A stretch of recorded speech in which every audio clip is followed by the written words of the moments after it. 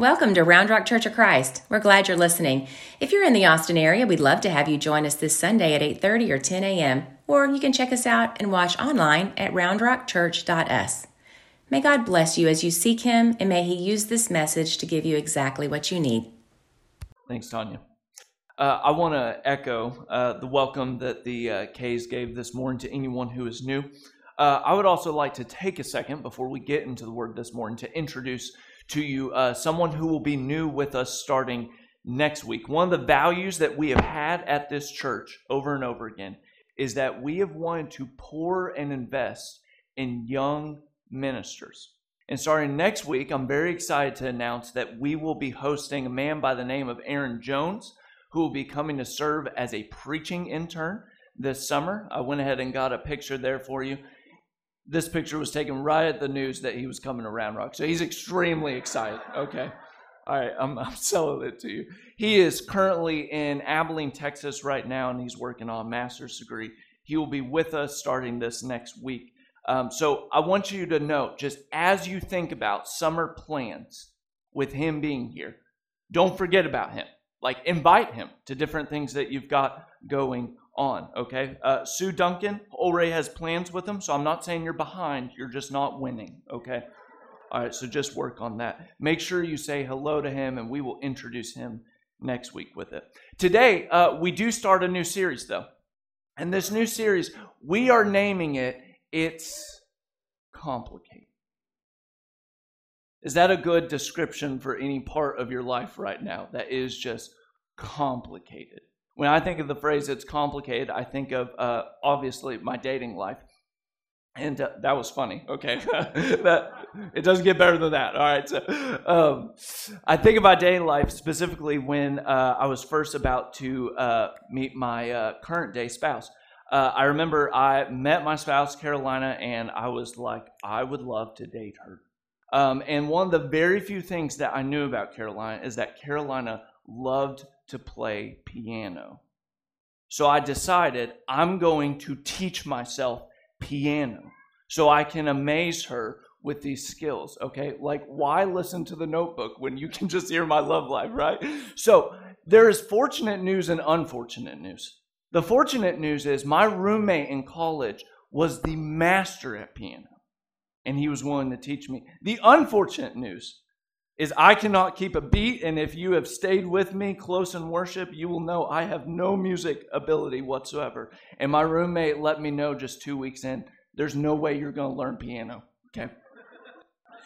But he hatched a new plan. He said, we got to expedite this, okay? Because I don't know what your chances are with this girl, so we got to speed things up. Instead of teaching you the piano, we're just going to get you to memorize one song. And you're just going to memorize the keys all the way through. And this sounded like a great idea at the time. So night after night after night, before we went to bed, I would spend 30 minutes remembering each of these notes on the piano to play this one beautiful song. The evening came where it was showtime. Okay.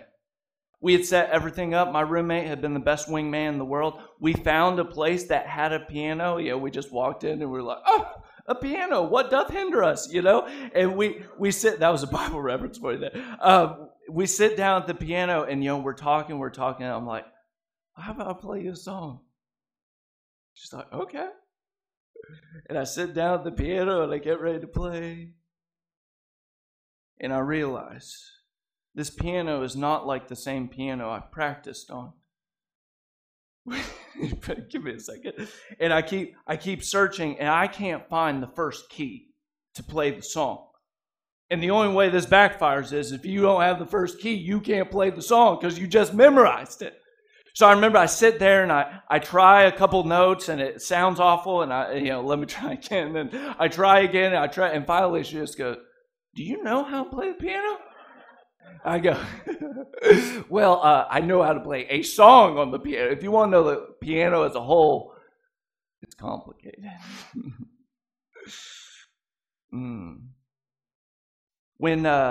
God tells a story of wooing the people, there are a couple of moments where things get extremely complicated, where things begin to be off key. God had a plan.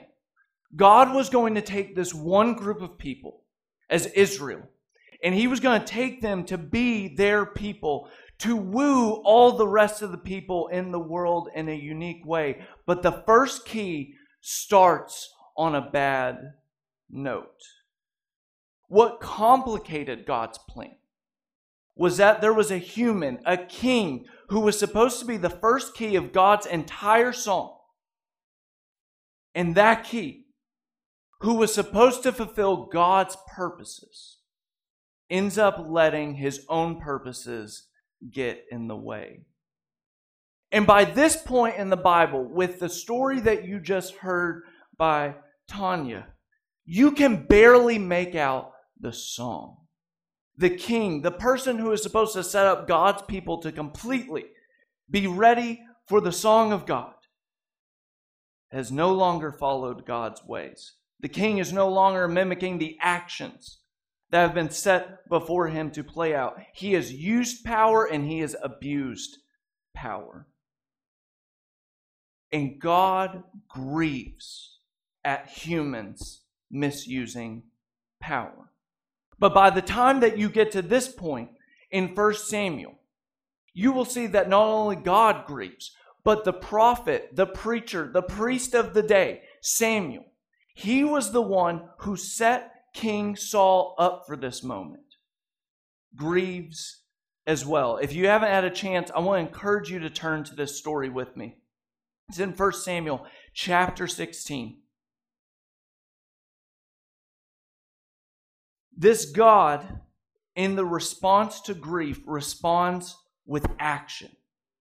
And God's action is to come to Samuel. And starting in verse 1, he said, "The Lord said to Samuel, how long will you mourn for Saul? Since I have rejected him over king of Israel, fill your horn with oil and be on your way. I am sending you to Jesse of Bethlehem. And I have chosen one of his sons to be king." It's as if God says, how long will you grieve? It's time to get to work because I am at work as well. Can I ask you a personal question that has nothing to do with this story? Have you ever found it really frustrating at the spinning wheel of death? Do you know what I'm talking about? Like, have you ever seen, like, if you're ever on an electronic device and something is loading and you just get that spinning wheel of death that's just happening over and over and over. I've had technological people tell me it's not called the spinning wheel of death. It's actually called the waiting cursor. But like, if you've ever just seen something just load and you're waiting for it to load, this spiral, it just happens over and over. I don't know about you, but I turn into a 4-year-old that needs a nap and a snack anytime I get that circle. Like, all patience just goes right out the window for me every time. And deeply, what's going on in Zane when I can't stand for that thing to load anymore is I don't trust that that circle is actually working. You know, my wife will be like, calm down, it's working. I'm like, it's not working. Okay. There are times that grieve us in the world where we are waiting for the work of God and it will feel like a curse. But the assurance of this story is that even in our grief, God is working. And even when there are forces at work against God's ways in the world, God is working. And what's outlandish is how God wants to choose to work. It is a human that has messed this thing up. And God goes to a human to go get another human to go clean this thing up. God wants to work through humans. God's work is patient enough to come through humans. Do you ever just have weeks where you're like, I am done with humans? Like, I just rather, like, Mark Twain has this beautiful quote that some weeks I'm just like, that is it right there. He goes, the more I get to learn about people, the more I love my dog. Okay? Do you ever just have one of those weeks where you're just like, I just can't do people anymore. Like, we make jokes all the time of like, isn't community beautiful? if you could just get rid of the people. Right. God does not share that sentiment. God wants to work through people. And as you can see in this moment in 1 Samuel, that God will give us the option to refuse to participate in Him, but God will not refuse to participate with humanity. God does not give up on people. But how God works about with people is where our instincts tend to get thrown off, right? Samuel's instincts are not God's instincts when it comes to how He'll work in the world. Look at me with verse 6. When they had arrived, this is Jesse and his family, Samuel saw Eliab and thought, surely the Lord's anointed, he's going to stand here before the Lord. But the Lord said to Samuel, do not consider his appearance or his height, for I have rejected him. For the Lord does not look on things that people look at. People look at the outward appearance, but the Lord looks at the heart. Samuel lays his cards out on the table. Samuel has a type. When Samuel thinks about how God is going to work through a human in the world, he plays a certain part. He plays an Eliab part. You know, the first time that they were picking Saul, it was highlighted that Saul was handsome, that he was a head above the rest. Samuel has a way that he envisions God working, and this is a word for us this morning and this week, because how Samuel visions the world is how we like to envision the world as well. You do this as well. You're just more discreet about it, right? I'll tell you how I do it. I come to the world of God working, and I have visible expectations I want to see of people who are partnering with God. I'll be very transparent. What stickers are on the back of your car are my expectations. What words you post on social media tell me whether you are on God's team or not on God's team. How you spend your time on the weekend, how you spend money on the weekends. We all know that human beings are not simple. But man, we will rush to some simple categories very quickly. We like to divide the world because our brains like it easier of people are on the good team and people that are on the bad team. And we usually baptize who's in the good and who's in the bad based off of our own vision and own visible expectations, as if God is not with every person and is for every person in the world. So we wrestle with things and we say in our minds, God can't be with those Republicans. God can't be with those Democrats. God can't be with those people that spend their weekends in ways I don't spend my weekends.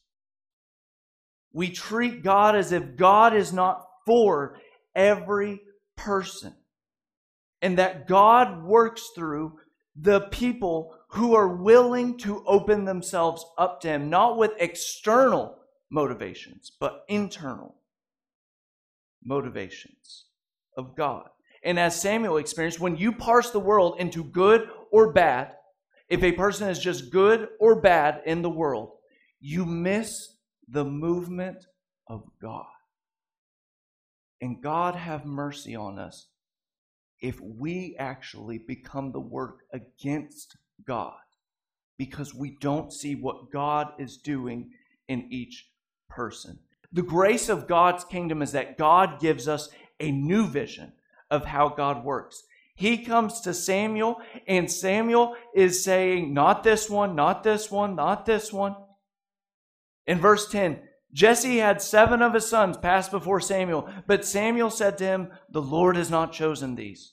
So he asked Jesse, are these all the sons that you have? No, I mean, they're still the youngest. Jesse answered, he's tending the sheep. And Samuel said, send for him. We will not sit down until he arrives, which just means we will not eat until they arrive. So he sent for him, and he had him brought in. He was glowing with health, and he had a fine appearance and handsome features. And then the Lord said, "Rise and anoint him, because this is the one." God goes to the most unseen, to the person that's doing the most unappreciated job, and says, "This is the one that I want to use. And this one, don't kid yourself, is complicated." A couple weeks ago, I was in the airport, and I was standing next to this sign, and the sign was just basically this poster. It was a poster of this mom who was like serving coffee to her entire family, which I was like, that's not realistic. You wouldn't give coffee to your kids. But anyways, the poster just had her, and she had like a mask like she was a superhero. And I had this little girl walk up to me, and she just looks at the poster for a little bit, just staring. And then she just looks at me and she goes, "Is she one of the good ones or bad ones?" And I was like, "Good or bad what?" She goes, "Hero." I look at the picture as well. I don't know. I mean, I guess she's the good one, right? That is the sentiment of David. That is the premise of this series, is when you stare at the story of David long enough, you start to wonder a little bit. Is David who David says he is? Is he a good one or is he a bad one? Is he a hero or is he something different? The Bible, the way it is set up, is it tells multiple accounts from different angles. And one thing in the Hebrew Bible is in the story of David, you get several different lenses of David's story. Now, here's one example of it. In verse 10, which you've heard before, Jesse had 7 of his sons pass before him, but Samuel said to him, "The Lord has not chosen thee." Okay, this is one example of the story. But you got to catch this if you're a close reader of Scripture. All right, in 1 Chronicles, another angle of it. Jesse was the father of Eliab, the firstborn. The second was Abinadab. The third, we're not going to go all through these names. Here's the point at the very end. And the 7th son, David. In one story, Chronicles tells you that David is the 7th son. But in 1 Samuel 16, it's actually said that there were 7 sons and then there were David. Is David the 7th son or is David the 8th son? What's going on there? The Bible wants to let you know connotations of things just based off of numbers. Just like you have a lucky number, there are numbers that indicate something in the Bible. 7 is perfect. 8 is an afterthought. Is David perfect or is David an afterthought? Is David a good person or is David a bad person? Is David sketchy or is David innocent? And how you answer that question says a lot about how you view people that are told in the Bible. It's a complex answer because David is a complicated person. And just if you don't take my word for that one, look with me in verse 12 again. When it describes David, did you catch this? So he sent for him and he brought him in, and he was glowing with health, and he had fine appearance, and he was handsome in feature. What a description. Wouldn't you love that? They were handsome in features. This is the Bible's way of telling you what David is capable of. I always chuckle when I read this verse. Like, I had a friend in college who every time, someone would walk by would be like, "Hey, how about dating them? How about them?" And she would always say, I can look at them and I know I could get in a lot of trouble dating them. This is the Bible's way of saying that. Anytime the Bible comments on someone's beauty, usually it means that there's trouble around the corner. When we hear these stories, we do not hear them always of what humans are capable of on their best days and on their worst days. David is capable of a lot of great things, but David is also capable of terrible things. But our hearts struggle to hold this tension that we can do both. both. We want to hear these stories the same way that people in the ancient world wanted to hear stories. When people would tell stories that people would look up to, they would not tell stories of real human beings. They would tell stories of people they aspired to be. So you would get stories like Odysseus or Hercules. These were stories that were repeated over and over again because they wanted a human being that was close to us in the world, but also had a little bit more, right? This is why Marvel is making a killing off of us right now. We crave these stories. But the Bible is a story about humans, not to inspire us, but to expose us. The stories of the Bible mirror what we have known for the longest time, that humans are capable of terrible things, but they're also capable of incredible things.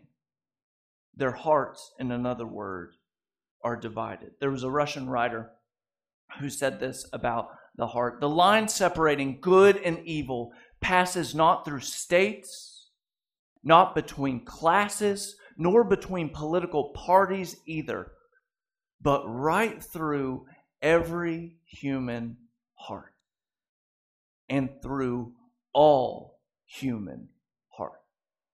The Bible is trying to mirror back to us to say, your heart is divided.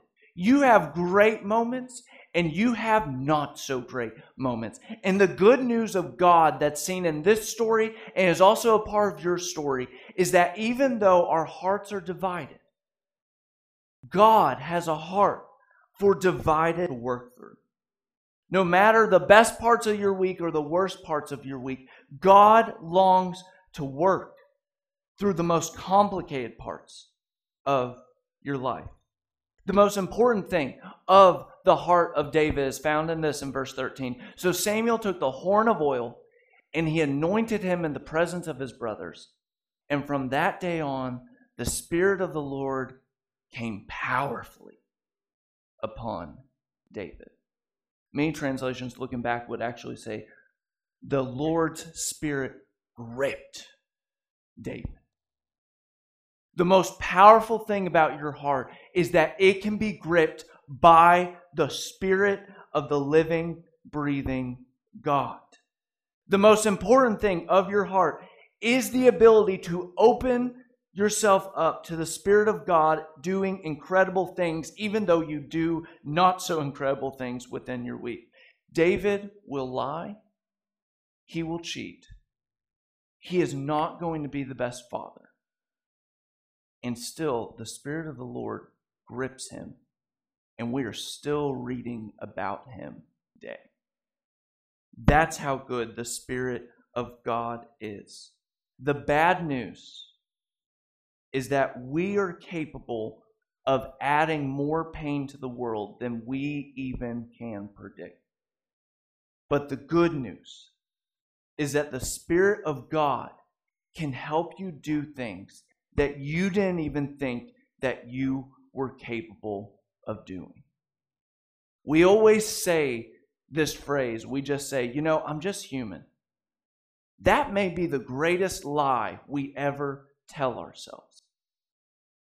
That we say that phrase because we're looking for solidarity, because we knocked a glass over at the restaurant and we're really embarrassed, or we made a mistake, or we forgot to pack something in the kids' lunch. We just say that we're human. But if anything, the life of David shows you that to be human means that the Spirit of God can come over you and do things you never thought you were capable of.